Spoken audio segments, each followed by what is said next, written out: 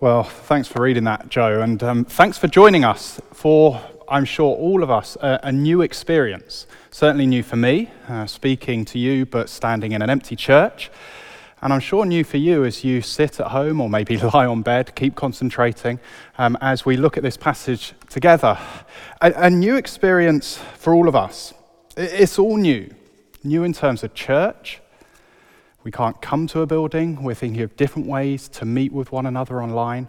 It's new. It keeps being told. I keep getting told it's unprecedented these times. It's uneasy. It's uncertain. It's unfamiliar. It's a time that can leave us with lots and lots of questions. What are the next few weeks, the next few months going to look like? How long is this going to go on for? And we can be left looking to our leaders for guidance, our politicians, scientists, healthcare. And sometimes when the politicians come back, it can leave us with more questions. What is non-essential travel? What is social distancing? And maybe if you're a Christian, maybe you have more questions. What's going on? What are we meant to do? How am I meant to act or react at times like this? It's unprecedented times. Well, as we join Samuel in 1 Samuel 12, the people of Israel are in unprecedented times as well. It's a new era for them. It's a new time. Things are new. Samuel, the leader, is coming to the end. He's stepping down as the leader of Israel, and they're getting a new king. The first king for Israel. What are these times going to look like? And so in 1 Samuel 12, we have Samuel's last recorded speech. It's, if you like, his last rallying cry to the people of Israel as he calls them and what he calls them to do. And did you notice the repeated phrases that came up as Joe read the passage that give us a clue to what Samuel really wants the people to get? Verse 14, fear the Lord, serve and obey him. Verse 20, do not be afraid, do not turn away, but serve the Lord. Verse 24, fear the Lord and serve him faithfully. Samuel says that in these unprecedented times of a new king, stick with God, serve God, don't turn away from God. So why should the people of Israel stick with God? Why should they not turn away in these unprecedented times? Why should we stick with God in these unprecedented times? Well, let's see as we get into the passage. So do make sure you've got a Bible in front of you. We're going to be diving into this a lot as we look at what Samuel says and as we learn from what Samuel says. Here's the first point: the faithfulness of Israel's leader. The faithfulness of Israel's leader. You see, Samuel starts almost by stating his claim to speak. He wants to encourage Israel. He wants to challenge Israel. But before he gets there, he almost vindicates his own leadership. Did you see it? In verse 3, have a look down. Here I stand. Testify against me in the presence of the Lord and his anointed. Whose ox have I taken? Whose donkey have I taken? Whom have I cheated? Whom have I oppressed? From whose hand have I accepted a bribe to make me shut my eyes? If I have done any of these things, I will make it right. Samuel says, before I speak, I want to make sure I've acted right in your sight. Anyone who has anything against me, bring it forward. If you were here at church a few weeks ago, you might remember how the contrast here, as Samuel describes himself, compared to what he said about who these kings will be, what these kings will be like. Do you remember it in chapter 8? He says, these kings, well, they'll just take, and they'll take, and they'll take, and they'll take. Samuel here says, have I taken? Test my character whilst I've been among you. And the response, have a look down, verse 4. You have not cheated or oppressed us, they replied. You have not taken anything from anyone's hand. And Samuel said to them, "The Lord is witness against you, and also his anointed is witness this day, that you have not found anything in my hand." "He is witness," they said. Here is a man who is upright. Here is a man who is faithful. Here is a man who is godly in his character, in the way that he has led the people of Israel. In these unprecedented times, stick with God. And why can the people of Israel listen to Samuel and his words here? Well, because he is God's faithful leader. And that is seen by the way he has lived among the people. That is seen by the way he has led the people. And so listen to his message. There are loads of voices vying for our attention right now, aren't there? I wonder which are the ones that you might be prone to listening to more than others. Maybe it's the media. It's the newspapers or the TV news, BBC website that you go to and go, "Tell me what I need to know. Tell me what the latest news is." Maybe it's social media. You just find yourself scrolling through Facebook or Twitter the whole time, reading all the latest articles on what people say we shouldn't do or we should do, or what's right and what's not right.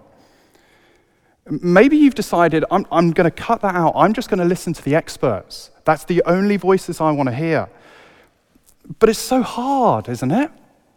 Everyone has an opinion right now. There's voices everywhere right now. Samuel wants to say to the people, listen to me.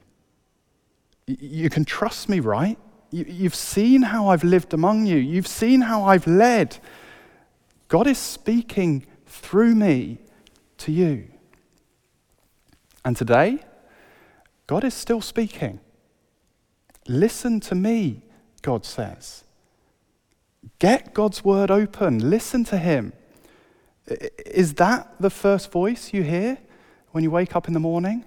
Or are you quickly on your phone to check BBC and see what developments or news there's been overnight? I don't know about you, but if I'd have read God's word as much as I've read the BBC website over the last week, I reckon I would have read the whole of the Bible by now. We have a wonderful opportunity to commit ourselves to God and his word during this time. Let's listen to a voice we can trust, eh? Let's listen to a voice that is still speaking to us. Let's listen to a voice that is sufficient for our needs. And so then, as we turn to his word right now, what do we see? Well, we see a God who is faithful despite our sin. That's point 2, the faithfulness of Israel's God. Have a look at verse 6. Then Samuel said to the people, "It is the Lord who appointed Moses and Aaron and brought your ancestors up out of Egypt. Now then, stand here, because I am going to confront you with evidence before the Lord as to all the righteous acts performed by the Lord for you and for your ancestors." Samuel says, let me tell you about the power and the faithfulness of our Lord, even in the midst of your sinfulness. And Samuel gives 2 examples of the cycle that Israel have been in. This cycle where they turn away from God and they realize their sin and they cry out to God, and God hears them and is faithful and delivers them. It happened in Egypt. Did you see it? Verse 8. After Jacob entered Egypt, they cried to the Lord for help, and the Lord sent Moses and Aaron, who brought your ancestors out of Egypt and settled them in this place. But not just Egypt. It happened during the time of the judges. Verse 9. But they forgot the Lord their God.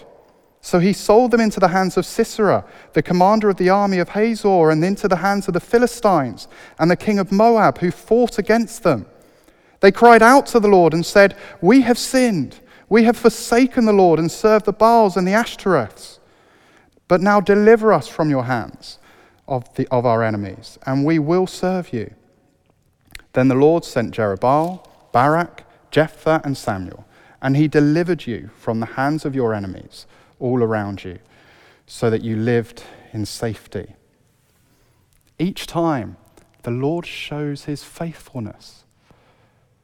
Each time the people of Israel cry out to him, the Lord is faithful. He delivers them. Even when they've rejected him, they've forgotten, it says in verse 9. They've forsaken the Lord. They've turned to other gods, it says, verse 10. And yet now, Samuel says, well, it's as if you haven't even learned. Have a look at verse 12. But when you saw that Nahash, king of the Ammonites, we heard about him last week in chapter 11, was moving against you, you said to me, no, we want a king to rule over us, even though the Lord your God was your king. And here, Samuel says it's worse. With Nahash, there's no crying out to God, but there's a demand for a king. There's no seeking deliverance from God, but specifying the deliverance in which it comes. There's no appeal to the true king. There's no trusting God to send adequate leadership. They want their help in a human king, not in God as king. It's, as I heard this week, a king or bust, not in God we trust. And maybe there's an application and a challenge for us today. It can be so easy to cry out to other things other than God for our help, for our deliverance right now. As this virus spreads, I wonder what are the things that we find ourselves crying out to. The scientists, find a vaccine, find a solution. Medics, healthcare, looking for testing, for treatment. Our politicians, give us wisdom, give us guidance, whether it's for the illness or whether it's financially. How do I know I have job security? Maybe it's even to the supermarkets. Are you going to stock your shelves? Are there going to be enough supplies for me? Please, don't remove God from his throne during this time, like the Israelites did when they asked for a king. He is the all-powerful God. And he is still there for his people, even when they ask for another king. Verse 13. Now here is the king you have chosen, the one you asked for. See, the Lord has set a king over you. The Lord provides a king. You see, at times like these, we need to remind ourselves of God's faithfulness to us. At times when we can be tempted to doubt him or to question him as to what is going on, will we be reminded of God's faithfulness, demonstrated throughout the Bible, all that he has done for us? How do we know this best? Well, surely it's the ultimate show of faithfulness when he sends his own son. He was prepared to give up his one and only son to die in our place because of our sinfulness, taking the punishment that we deserved when we turned away from him. But as Samuel goes on here, it almost seems maybe him showing that he's the leader that God has given them, well, that's not enough. Reminding them of God's faithfulness in the past, well, maybe that's not even enough. Challenging them over their sin of asking for a king, well, that's not enough. Well, Samuel seems to say, well, to confirm it here and now, to confirm that you have sinned by asking for a king, to confirm that God is faithful to you, to confirm that I am God's servant, God's leader over you. Well, watch this, verse 16. Now then, stand still and see this great thing the Lord is about to do before your eyes. Is it not the wheat harvest now? I will call on the Lord to send thunder and rain, and you will realize what an evil thing you did in the eyes of the Lord when you asked for a king. Then Samuel called on the Lord, and that same day the Lord sent thunder and rain. The wheat harvest happened at the beginning of summer, the dry season. The rain, extremely rare at this time, just wouldn't happen. So if it did, well, you'd sit up and take note. You see what God's done here? God has got Israel's attention right now. Do you see their reaction in verse 18? So the people stood in awe of the Lord and of Samuel. As you realize God's faithfulness and power, be in awe of him. This is the God of heaven and earth. This is the God who sends thunder and rain in the dry season. But also, be convicted of your sin, verse 19. The people all said to Samuel, "Pray to the Lord your God for your servants so that we will not die, for we have added to all our other sins the evil of asking for a king." As we remember all that God has done for us, his faithfulness to us, I'm sure that will lead us to a conviction of our sin, the ways we've failed to follow him. And so will we be quick to turn back to him, to say sorry and repent? In these unprecedented times, stick with God. Why would you turn from this God? Why would you not serve this God? There is no one else like him. He is faithful. He is powerful. And so that's what Samuel calls the people to in our final section, point 3, a call to faithfulness. Hopefully you're still with me. Keep going. How are we doing? Let's look. Point 3, a call to faithfulness. Have a look down at verse 20. "Do not be afraid," Samuel replied.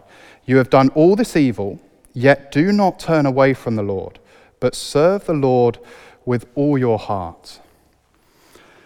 Even after you have sinned, there is wonderful reassurance. Do not be afraid. God is faithful. God is for you. That's a wonderful message to hear right now, isn't it? How much I need to pray that every day. Do not be afraid. And so Samuel gives them a do not and a do. First, the do not. He says, do not turn away from the Lord. Verse 21, do not turn away after useless idols. You see what Samuel's saying here? If you turn away from the Lord, you're not turning away to nothing. No, you always turn to something else. When you turn away from God, it means turning to idols. Idols in the Old Testament were statues or figures that people made up to be gods, that they would bow down to them, that they would worship them. We saw that in verse 10. The people of Israel turned from God and turned to serving the Baals and the Ashtoreths. And the mistake that we can make today is that we think, well, that's an Old Testament thing. We don't do that anymore. But the Bible says idolatry is just as present now. Sure, we don't build a figure normally, but it's the things that we can end up worshipping. It's the things that can consume our thinking. Or maybe more relevantly for now, it's the things that in times of trouble we can turn to first. The things that we give all our time and attention to. Idols are the good things that God gives us that we elevate up and take the place of God. I wonder what that might be for you right now at the moment in this uncertain time over the last few days and weeks. Here are a few things that can challenge me. Maybe it's your health. Am I going to be ill? What if I get ill? Will I be okay? And suddenly, see what happens? It consumes my thinking. I'm always thinking about it, and it becomes my idol. And of course, we need to be careful because health is a good thing, and we should care about it, and we should think about how we can look after ourselves. But you see what the danger can be? Every day I'm consumed by it. It takes up all my thinking. And so in the end, I end up elevating it up to the most important thing. Or maybe your mind wanders and you keep thinking about supplies. Have we got enough in the house? Is there enough in the supermarkets if I go? How much do I need? How long do I need it for? And suddenly, our material possessions, good things, food, things that keep us going, nourish us, well, they become everything. We elevate it up so it consumes our thinking and it's our everything. These are important times to be thinking about these things. We do need to take the time to look after our health and the health of other people, to make sure we do have the right things in the house. But the challenge is, don't elevate these things so they become the most important thing. Don't make these things the ultimate thing in your life. Don't be in danger of turning from the Lord and making these idols in your life. Did you notice what Samuel said about these idols? Have a look down in verse 21. Do not turn away after useless idols. They can do you no good, nor can they rescue you, because they are useless. Going after these things, making them your ultimate, it's no good. They can't rescue you. They can't deliver you. They're useless. And so what's the alternative then, Samuel? What's the do? Have a look at verse 24. But be sure to fear the Lord and to serve him faithfully with all your heart. Consider what great things he has done for you. Maybe here's a verse to keep reminding ourselves of during these times. Whether we're working from home, whether we're keeping our social distancing, whether we're self-isolating, whether we're worrying about food or health, will we fear the Lord? And it's not fear in the same way that we might fear the effect of coronavirus, a scared, a helpless terror almost. No, that's not how the Bible talks about fear of the Lord. The fear of the Lord is a fear when you know you're in the presence of greatness, when you know you're in the presence of a power that is able to bring rain and thunder in the dry season. It's not an awful fear, but it's a fearful awe. And so Samuel says, don't fear what's going on in the world. Fear God. An awe of who God is. An awe of what God has done. Do you see that? Consider what great things he has done for you. And Samuel's already done that. He's taken them back and done a history lesson to remind them of what God has done for them, his faithfulness to them. And so we need to keep doing that, reminding ourselves of God's faithfulness to us, seen most when he sent his one and only Son to die on the cross for our sins. Keep reminding ourselves of the great things he has done for us. Remind one another, encourage one another, keep in contact with each other. Remind each other of the great things God has done for us. And so as we fear the Lord, as we consider the great things he has done for us, so Samuel calls the people to serve God faithfully with all their heart. In everything we do, make God your number one focus and priority. Follow him at this time. In verse 14, Samuel puts it another way: serve him and obey him, and do not rebel against his commands. Samuel says, as you go forward into this new era, into this unprecedented time of a king, as I come to the end of my leadership of you, well, will you make sure you serve God faithfully in all you do? And so as we step into this uncertain time, this unprecedented time, not sure about what the future holds, short term or long term, will we serve God faithfully with all our hearts? As we wake up every morning, maybe this could be our prayer. Lord God, help me to serve you faithfully today with all my heart. Maybe serving God and following him will mean being more prayerful at this time, setting times in the day, maybe the alarm on your phone to go off and say, I'm going to stop and I'm going to pray. Maybe serving him will be getting in touch with Peter or Mark and the church and asking, is there anything we can do to serve the church at this time? Maybe it's finding out about people who are more vulnerable or isolated at this time. getting in touch and seeing how we can serve them. Can we get them food? Can we just give them a ring, someone to talk to at this lonely time? It's been great to see church family getting involved with the local aid around the Clerkenwell and Old Street area, going around delivering flyers, looking to serve in different ways. And so then, as we finish, what is our assurance at a time like this?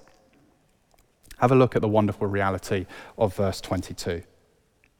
For the sake of his great name, the Lord will not reject his people, because the Lord was pleased to make you his own. God is faithful. He will not reject his people. He cannot, for the sake of his own name, because he has made us his own. We are his. He will not let us go. How do we know this? Well, the Lord will not reject his people because there was one who was rejected. The Lord made us his own because his own was forsaken. We have a God who will hold us fast, and we can trust in that because he has shown us through Jesus on the cross. As Jesus was rejected, so we are accepted. As Jesus was forsaken, so we are made his own. And it's done. Nothing can change that. Nothing that happens in this world, not even the deadliest of viruses. People keep saying it. We're in unprecedented times. These are new times for all of us. And so during these times, will you keep your eyes on Jesus, the one who was rejected, so that we will never be rejected? There's a song that has these words: if your eyes are on the storm, you'll wonder if I love you still. But if your eyes are on the cross, you'll know I always have and always will. Keep your eyes on Jesus. And if you're trusting in him, if you're a Christian, will we make the most of these times? Will we wake up each morning and ask, how can I serve God faithfully today with all my heart? Can I pray for us? Let's pray wherever you are. Father God, thank you for Samuel. Thank you for his last words. Thank you that you spoke through him, that he was faithful in the way he lived among your people and the way he led your people. Thank you that you are a faithful God, that we see that throughout the Bible. We see that in all that you have done. And so, Lord, will you help us to never turn away from you, but to stick with you, to turn away from the idols in our lives, and to fear you, and to look to serve you faithfully with all our hearts. In Jesus' name we pray. Amen.